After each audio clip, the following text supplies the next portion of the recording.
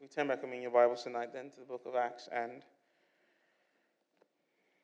chapter 17. Acts chapter 17. And as we carry on looking at the book of Acts in our evening services, tonight I want to preach to us from one of the most notable speeches, sermons in the book of Acts, perhaps in the entirety of the scriptures as well. Paul's powerful witness for the gospel, witness to the supremacy of Jesus Christ and of his truth on Mars Hill in Athens. We thought this morning about in our morning service preaching from the first chapter of the book of Acts and on the calling that Christians have to be witnesses to the gospel. And the book of Acts, more than any other perhaps in the scriptures, bears witness to the meaning, the nature of what it is to be a witness for Jesus, what it is to live as witnesses for Christians. We see often that it means to proclaim the truth of Jesus, to speak the truth of Jesus. We see also that it means to speak boldly for Jesus Christ. We see often that it means to be willing to suffer for the cause of Jesus Christ. I was saying that the word witness even now translates in our English language the word martyrdom, and that at least very often in the New Testament, the witness was also someone who was willing to be a martyr. It was certainly true for the disciples. Well, we have one of a very unique example here then of what it means to be a witness. I think the reason why Paul's sermon and Paul's speech on Mars Hill has often has held a dear place in the heart of Christians and churches is because of maybe the unique way, even in the book of Acts itself, that we find the apostle confronting a pagan culture for the most part in the book of Acts, or for a large part of the book of Acts. And obviously, by the time we get to this part of the book of Acts, and by the time we get to Paul's second missionary journey, obviously we started to see the gospel reach out to the Gentiles. But prior to that, the first section of the book of Acts finds the apostle interacting with, and the apostles interacting with unbelievers, but Jewish unbelievers. And so very often they have a background in the scriptures, and we see very strong points of similarity. Paul is speaking to people, or the apostles are speaking to people who know something about the Messiah, who know something about the scriptures. And we see how the gospel has to confront folks in that kind of mold. But there is something about then seeing Paul confront a Gentile audience. It's very clear as we read through, for example, Acts chapter 17, that this is not, for example, a biblically literate people. Like when Paul speaks to the Athenians, they don't know very much about the God of the Bible. They don't know very much about Jesus Christ, his name. They don't know very much about the things he has done. They don't know very much about his death. They don't know about his resurrection. And they don't have a basis, if you want, to believe those things, to think of those things. The Jews, for example, had at least a good number of Jewish receivers of the truth, had a basis for believing in things like the afterlife and the resurrection, for example. But when Paul confronts these folks in Athens, and when he preaches on this platform, eventually we're going to see him speaking on this platform in Mars Hill, Areopagus, and addressing the culture, he's really addressing folks who they don't have a background knowledge in the scriptures. They say he's a babbler, he's speaking confusing things. And yet we see that Paul engages these folks, right? He still engages them with the gospel. He proclaims the gospel to them. And I think we feel an affinity for that. We often find, or we are very aware, that increasingly we're going to have to confront a culture, confront with the gospel a culture that doesn't have, is not very biblically literate. And increasingly, how do we bring the gospel to people who have never heard about what Jesus has done before, who don't know their Genesis from the Revelation, who are ignorant about the things of God, like the Athenians? Well, Acts 17 reminds us that it's something that Christians will have to do, that the gospel is relevant even for those folks, right? The gospel is not just relevant for people who were raised in the church. The gospel is not just relevant for people who know something about Christianity. The gospel is relevant for all. And so Paul's approach to doing this, the way Paul takes the gospel to these people who don't know anything about the scriptures, to these pagans, to these idolaters, has always been very, as I said, is dear to Christians. We ought to take note of his logic, how Paul is confronting this secular, if you want, almost culture, this idolatrous culture, how Paul is confronting them. And next week we will dig into his speech, the speech itself, and we will notice that there is something unique about Paul's approach. So even when you read Paul's speech in Acts 17 and how he proclaims the truth to these idolaters in Athens, you can see that he has made certain adjustments. He hasn't adjusted the truth.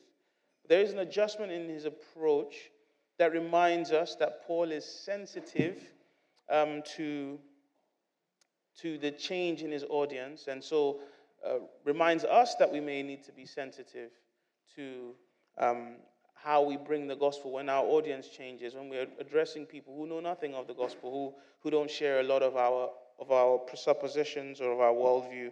How do we approach them with the gospel? And so Paul leaves for us this great legacy that's so instructive on how we do witness, and eventually will make us more effective, as long as we pay close attention, more effective in how we approach folks with the gospel.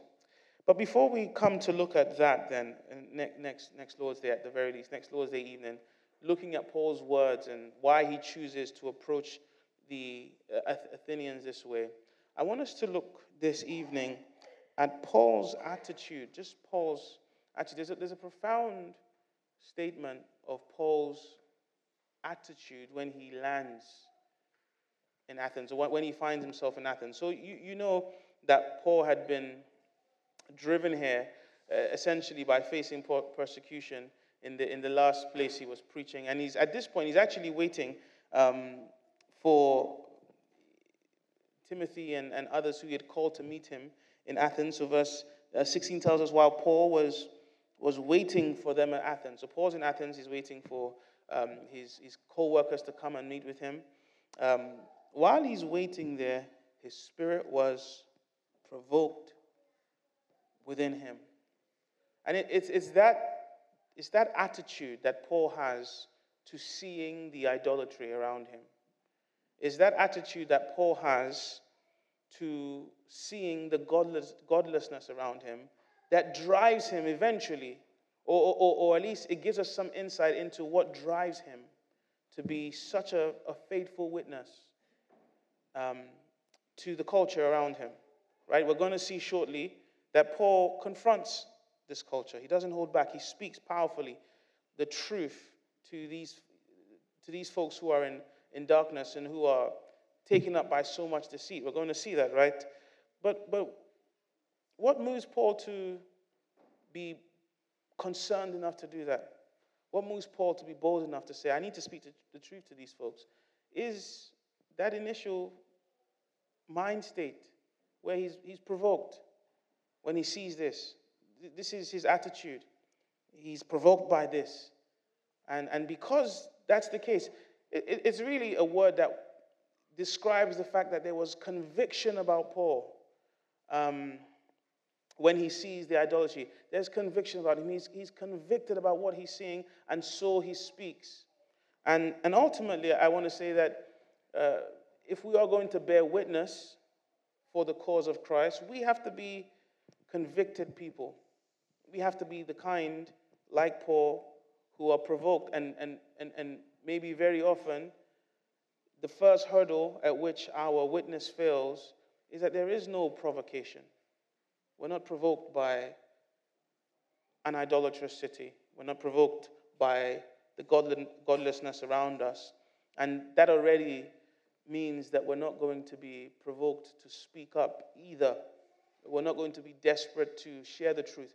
We don't even see that these folks are in need of the truth. So I want to commend that to you tonight. I want to say to us that this is the Christian mind that we ought to seek and have when we are faced with the idolatry around us. This is the question we ought to ask ourselves. Am I provoked? Am I provoked? Because there's idolatry over London. Am I provoked by the idolatry? Am I provoked by the godlessness, by the false religion? What's my reaction with it? Or am I at home with it? And so it's helpful to indicate what Paul does not do when he arrives in Athens. I'll tell you some things that Paul does not do when he arrives in Athens and he sees that the city is full of idols. There was a saying once that there were more idols in Athens than there were people, right? Athens was full of idols, and then full of philosophers as well, folks who essentially would present competing views. They might not have known this about what it meant to be, about existence, about God, about life, views that were competing and conflicting with the message that Paul spoke of the gospel. And you notice how the interaction happens here. By the time Paul finished speaking about his simple story, the simple story of the gospel, there's this suggestion, he's not sophisticated. Some said in verse 14, some of the Epicurean and Stoic philosophers conversed with him and said, what does this babbler wish to say? What's this guy saying? There's a sense in which, compared to our philosophies, he's not sophisticated enough. Paul is confronted by this, but he's apparently intellectual and sophisticated idea of how to do life and what life is about. And how does Paul respond to that? As I said, he's provoked, but there are some of the things he does not do. One, clearly he's not put off by the Athenians, right? Paul does not give up speaking to them. There's something about Paul being defined as provoked by the idols that is reminiscent of how in the Old Testament God felt about the idolatry of Israel.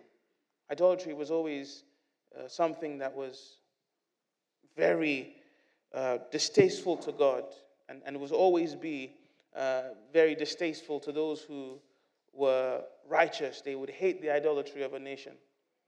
And so Paul is provoked enough.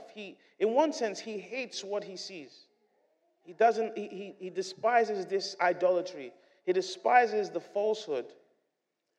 But it doesn't mean that Paul is then put off by them. That is, he doesn't give up feeling the need to engage these folks with the truth. Right?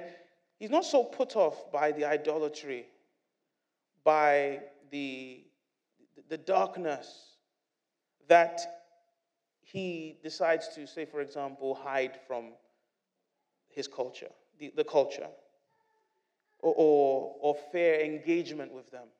In a moment, you're going to see Paul pit his own worldview, his truth, against theirs, in such a way, of course, to indicate that what I have is truth and you are deceived in many ways.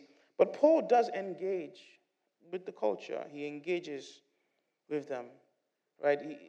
His decision is not to hide from, and we must not do that either. We must not then so maybe because of fear or whatever sort of reason we devise in our own minds, think that the right thing to do when we are confronted by the reality that our culture is so godless, that our culture is full of idolatry, we must not then assume that the right thing to do is to hide and not to engage and to be afraid to speak of Jesus or to speak to people about Jesus. He's not put off by anything. He doesn't think that they are unworthy of receiving the gospel. Yes, the idolatry is something that provokes him. Yes, the idolatry is something that angers him, but it doesn't move him to hate the people of Athens. You know, sometimes Christians can fall into this error of thinking that because we hate the sins that men and women commit, it's right for us to hate them, or it's right for us to be rude to folks, or treat men and women like they're no longer made in the image of God, because we think their sins are so despicable. We see the idolatry, and so we treat them like they have no value. That's not a biblical approach to the world around us. Paul is so willing to find value in these men and women made in the image of God and to acknowledge the value they have, that later on, we're going to see him making arguments from their own philosophies, right? So all these philosophies that ultimately Paul thinks are in conflict with the truth of Jesus Christ, and yet he's able to find truth in them. He says, you guys have said some things that are true. Paul is not put off by the Athenians. He realizes that there is still a way in which he can engage this culture. So he's not put off by the Athenians, is the first thing to see. The next thing to say is that Paul was not persuaded by the Athenians. He wasn't persuaded by them, right? He arrives in Athens. He sees this city that's full of idols. And he's able to still stand and proclaim the truth of Jesus Christ. He's not persuaded by the Athenians. He doesn't think, oh, there's so much idolatry here, so much philosophy. He's not enticed by it. He doesn't then forsake the truth of the gospel because of that. He's waiting in Athens for his co-workers. By the time they arrive, they're not going to meet a Paul who doesn't believe the gospel anymore. Right? Isn't that important to say that all the idolatry around us does not have to overwhelm us? All the idolatry around us doesn't have to make us lose confidence in the gospel. All these fancy voices, all these brilliant speakers, doesn't make Paul doubt the veracity of the gospel. Right? The Athenians, Luke says, they never stop introducing a new thing. They have one new idea after the other, and they call Paul a babbler. But it doesn't make Paul doubt the urgency of his own message. Very often, you hear Christians, young Christians will say they went off to university, and when they went to university, they started to engage with all kinds of ideas and read all kinds of books, and that's what made them give up on the gospel. They say they didn't think the gospel could stand up to the intellectual tests that they were faced with. The gospel didn't have the same force of logic. Well, Paul, listen, it's thought that the most brilliant philosophy that the world has ever seen came from Athens, the most brilliant minds. And yet, Paul passes through Athens, and he doesn't ever question, doesn't ever lead him to doubt the reliability of the gospel. And know that when Paul does confront, when he does speak on Mars Hill, Paul is speaking with forceful logic. He's not speaking purely from emotion. It's not like he's speaking just purely from feelings. He's applying logic. There's intellect about what he says. He's thinking. He's a reader himself. And yet, in all of that, he doesn't doubt the truth of the gospel, the simple story of the gospel. It's not true that there is something about academia or there's something about science and the new developments in science that means that we have to question the gospel. It's not true that the gospel of Jesus Christ, to affirm the gospel of Jesus means that we can't also be intellectually reliable. It's not true. We don't have to be persuaded by the idolatry around us. We don't have to be persuaded by the philosophies around us. We don't have to begin to doubt our worldview because we are around so much. And Christians, we have to think. We have to be willing to think critically, right? We can be exposed, to some sense, you might say, to competing worldviews and competing thoughts and competing philosophies, and still realize that the gospel of Jesus Christ is what is true, and still refuse to be persuaded by these things, right? And it didn't change the fact that there were loads of. The Bible says it was full of idols. It wasn't full of churches. It was full of idols, and yet Paul maintains his confidence in the gospel of Jesus. So he's not put off by the Athenians. He's not persuaded by them either. And so it's not true. That's a lie, that because we're in a world that's full of competing ideas and competing thoughts and competing philosophies, full of idolatries, we have to lose confidence in the gospel. It's important to come to church to strengthen your conviction in the gospel. Absolutely. It's important to be around Christians to strengthen your faith. But when we say that, it's not because we think that you being around idols means that you're going to lose confidence in idolaters means that you're going to lose confidence in the gospel. I know that you have to go out into the world and be around idolaters. I know that you have to be around idolaters at work. But it doesn't mean that you have to lose confidence in the gospel. No, the gospel stands true regardless. And so when folks turn away from the gospel, it's not because it was impossible for the gospel to stand firm in the face of the idolatries, in the face of the philosophies. When folks turn away from the gospel, it's a heart issue. It's not the gospel itself, it's the heart. So Paul was not persuaded by Athenians. And finally, he doesn't pander to the Athenians. He doesn't pander to them. He's about to confront this culture. He's about to confront this idolatrous culture. He's about to confront them with all their philosophies.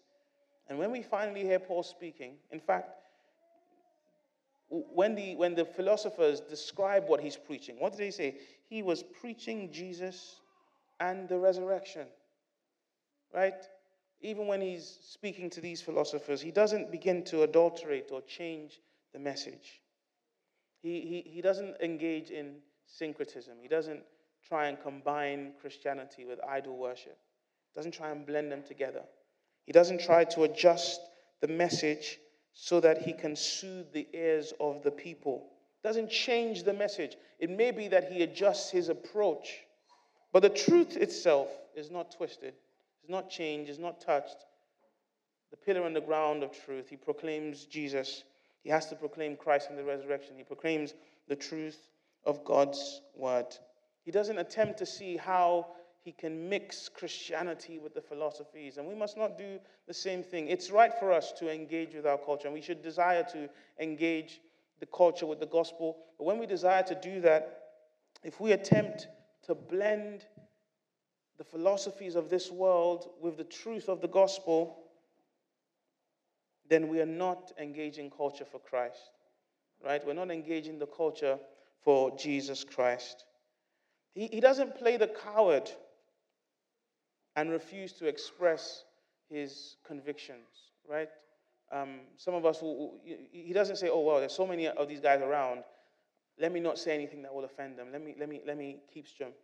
Let me not speak out about my faith. He doesn't do that. He doesn't pander to them. We must not do that in how we approach, when we want to approach folks with the gospel. We want to speak to people compassionately and lovingly, but there's no room for compromising. We can't twist things to make it soothe people, to make it appeal to them. Paul doesn't pander. He doesn't pander. He speaks with wisdom. He adjusts his approach, doesn't adjust the truth. And those are the three things we see that Paul does not do. He's not put off by the idolatry. He's not persuaded by it. He doesn't pander to it. But what we do know, as I said, what is Paul's attitude? His attitude is not to compromise. His attitude is not to look down on. His attitude is not to be afraid or be fearful. No, but he's provoked. Now, while Paul was waiting for them at Athens, his spirit was provoked within him. And this is the beginning this is the attitude that Paul has. That means he's bound to confront. He's bound to feel the need to confront his culture with the truth because he's provoked. He's provoked by the dishonoring of Christ's glory and truth. And this is even in a culture where they don't know Jesus. But Paul is convinced that Jesus Christ is worthy of glory wherever he goes. Paul knows that Jesus Christ had said that he has commissioned us to make disciples of all nations. So when Paul goes to a nation and goes to a people who they've never heard the gospel perhaps, but he sees idolatry. He sees men and women who are accountable to God, and yet are bowing down to idols, and he's provoked by that, just the dishonor of God's glory. We're not going to be faithful witnesses until we are concerned for God's glory. Remember how Jesus Christ instructs us to pray in the Lord's Prayer. Pray like this, he says, Our Father, who art in heaven, hallowed be thy name. Thy kingdom come. Thy will be done on earth as it is in heaven. That's how Jesus teaches us to pray. It's all well and good saying, pray without ceasing. Pray fervently. Pray always. Cry out to God. We heard an amazing sermon here a few weeks ago about prayer and how God wants us to wrestle with him. How we ought to remember that very often when God hasn't answered our prayers, he wants us to keep coming actually. And that because he hasn't done it for us now doesn't mean he's not going to do it for us later. And actually persevering in prayer is often the means by which we receive what we want in prayer. Those are encouraging things to hear. But do you see where the priority lies in how Jesus instructs us to pray? Thy kingdom come. Hallowed be thy name. How many of us, can we say we have a burden to pray, hallowed be your name? I know what it's like to have a burden to pray, give me this day my daily bread. I know what it's like to pray, have a burden to pray, lead me not into temptation, deliver me from evil. Forgive me my trespasses. Those are all, and I'm not saying we should have a burden, but do you know what it's like to have a burden to pray? Hallowed be your name. Your kingdom come. Paul was provoked just by God not being glorified. You see, the idols today, I'm sure if you go to Athens, these idols are in a museum, right, somewhere. That's what happens to idols. They're in a museum somewhere, and you see them, and they're beautiful works of art. Now, I'm sure you look at them and you say, oh, that's brilliantly done, or whatever. Paul has no time, though, right, to be moved by the artistry of the idols. He's moved by the fact that these idols and these pieces of art were being used to dishonor the glory of God. Do we care for God's glory? Are we provoked enough, to see God is just being dishonored, and I'm moved, I'm provoked, I'm restless. He was provoked by that. He wanted God to be glorified. Paul was provoked by the fact of the Athenians being dead in sin. They didn't know it, but he did. They weren't concerned about it, but he was. Do we not live our lives the opposite way? We go around, we see that people are smiling, they seem to be having fun, and we don't want to disturb that. And so we don't feel any pity for them. We're not provoked by the fact that they are dead in sin. Hollywood must be the worst for this, because no one is good at doing makeup like Hollywood. Hollywood will make everything look perfect. And celebrity culture makes everything look so good. And I don't know, on the Insta, you're going to post that I'm living my best, and you see holiday today and holiday tomorrow and splashing the car. And we look at folks dead in their sin, and there's no provocation. We're not provoked. We're not convicted. We celebrate them, and we celebrate their successes, but we don't often think, but what is all of this if they don't know God? What is it? It's nothing. It's vanity. Whoever the biggest celebrity you can think of is. I've been impressed by celebrities and their accolades. Lionel Messi and LeBron James. I'm into sports or something like that. Maybe it's a musician for you. Beyonce. All of them.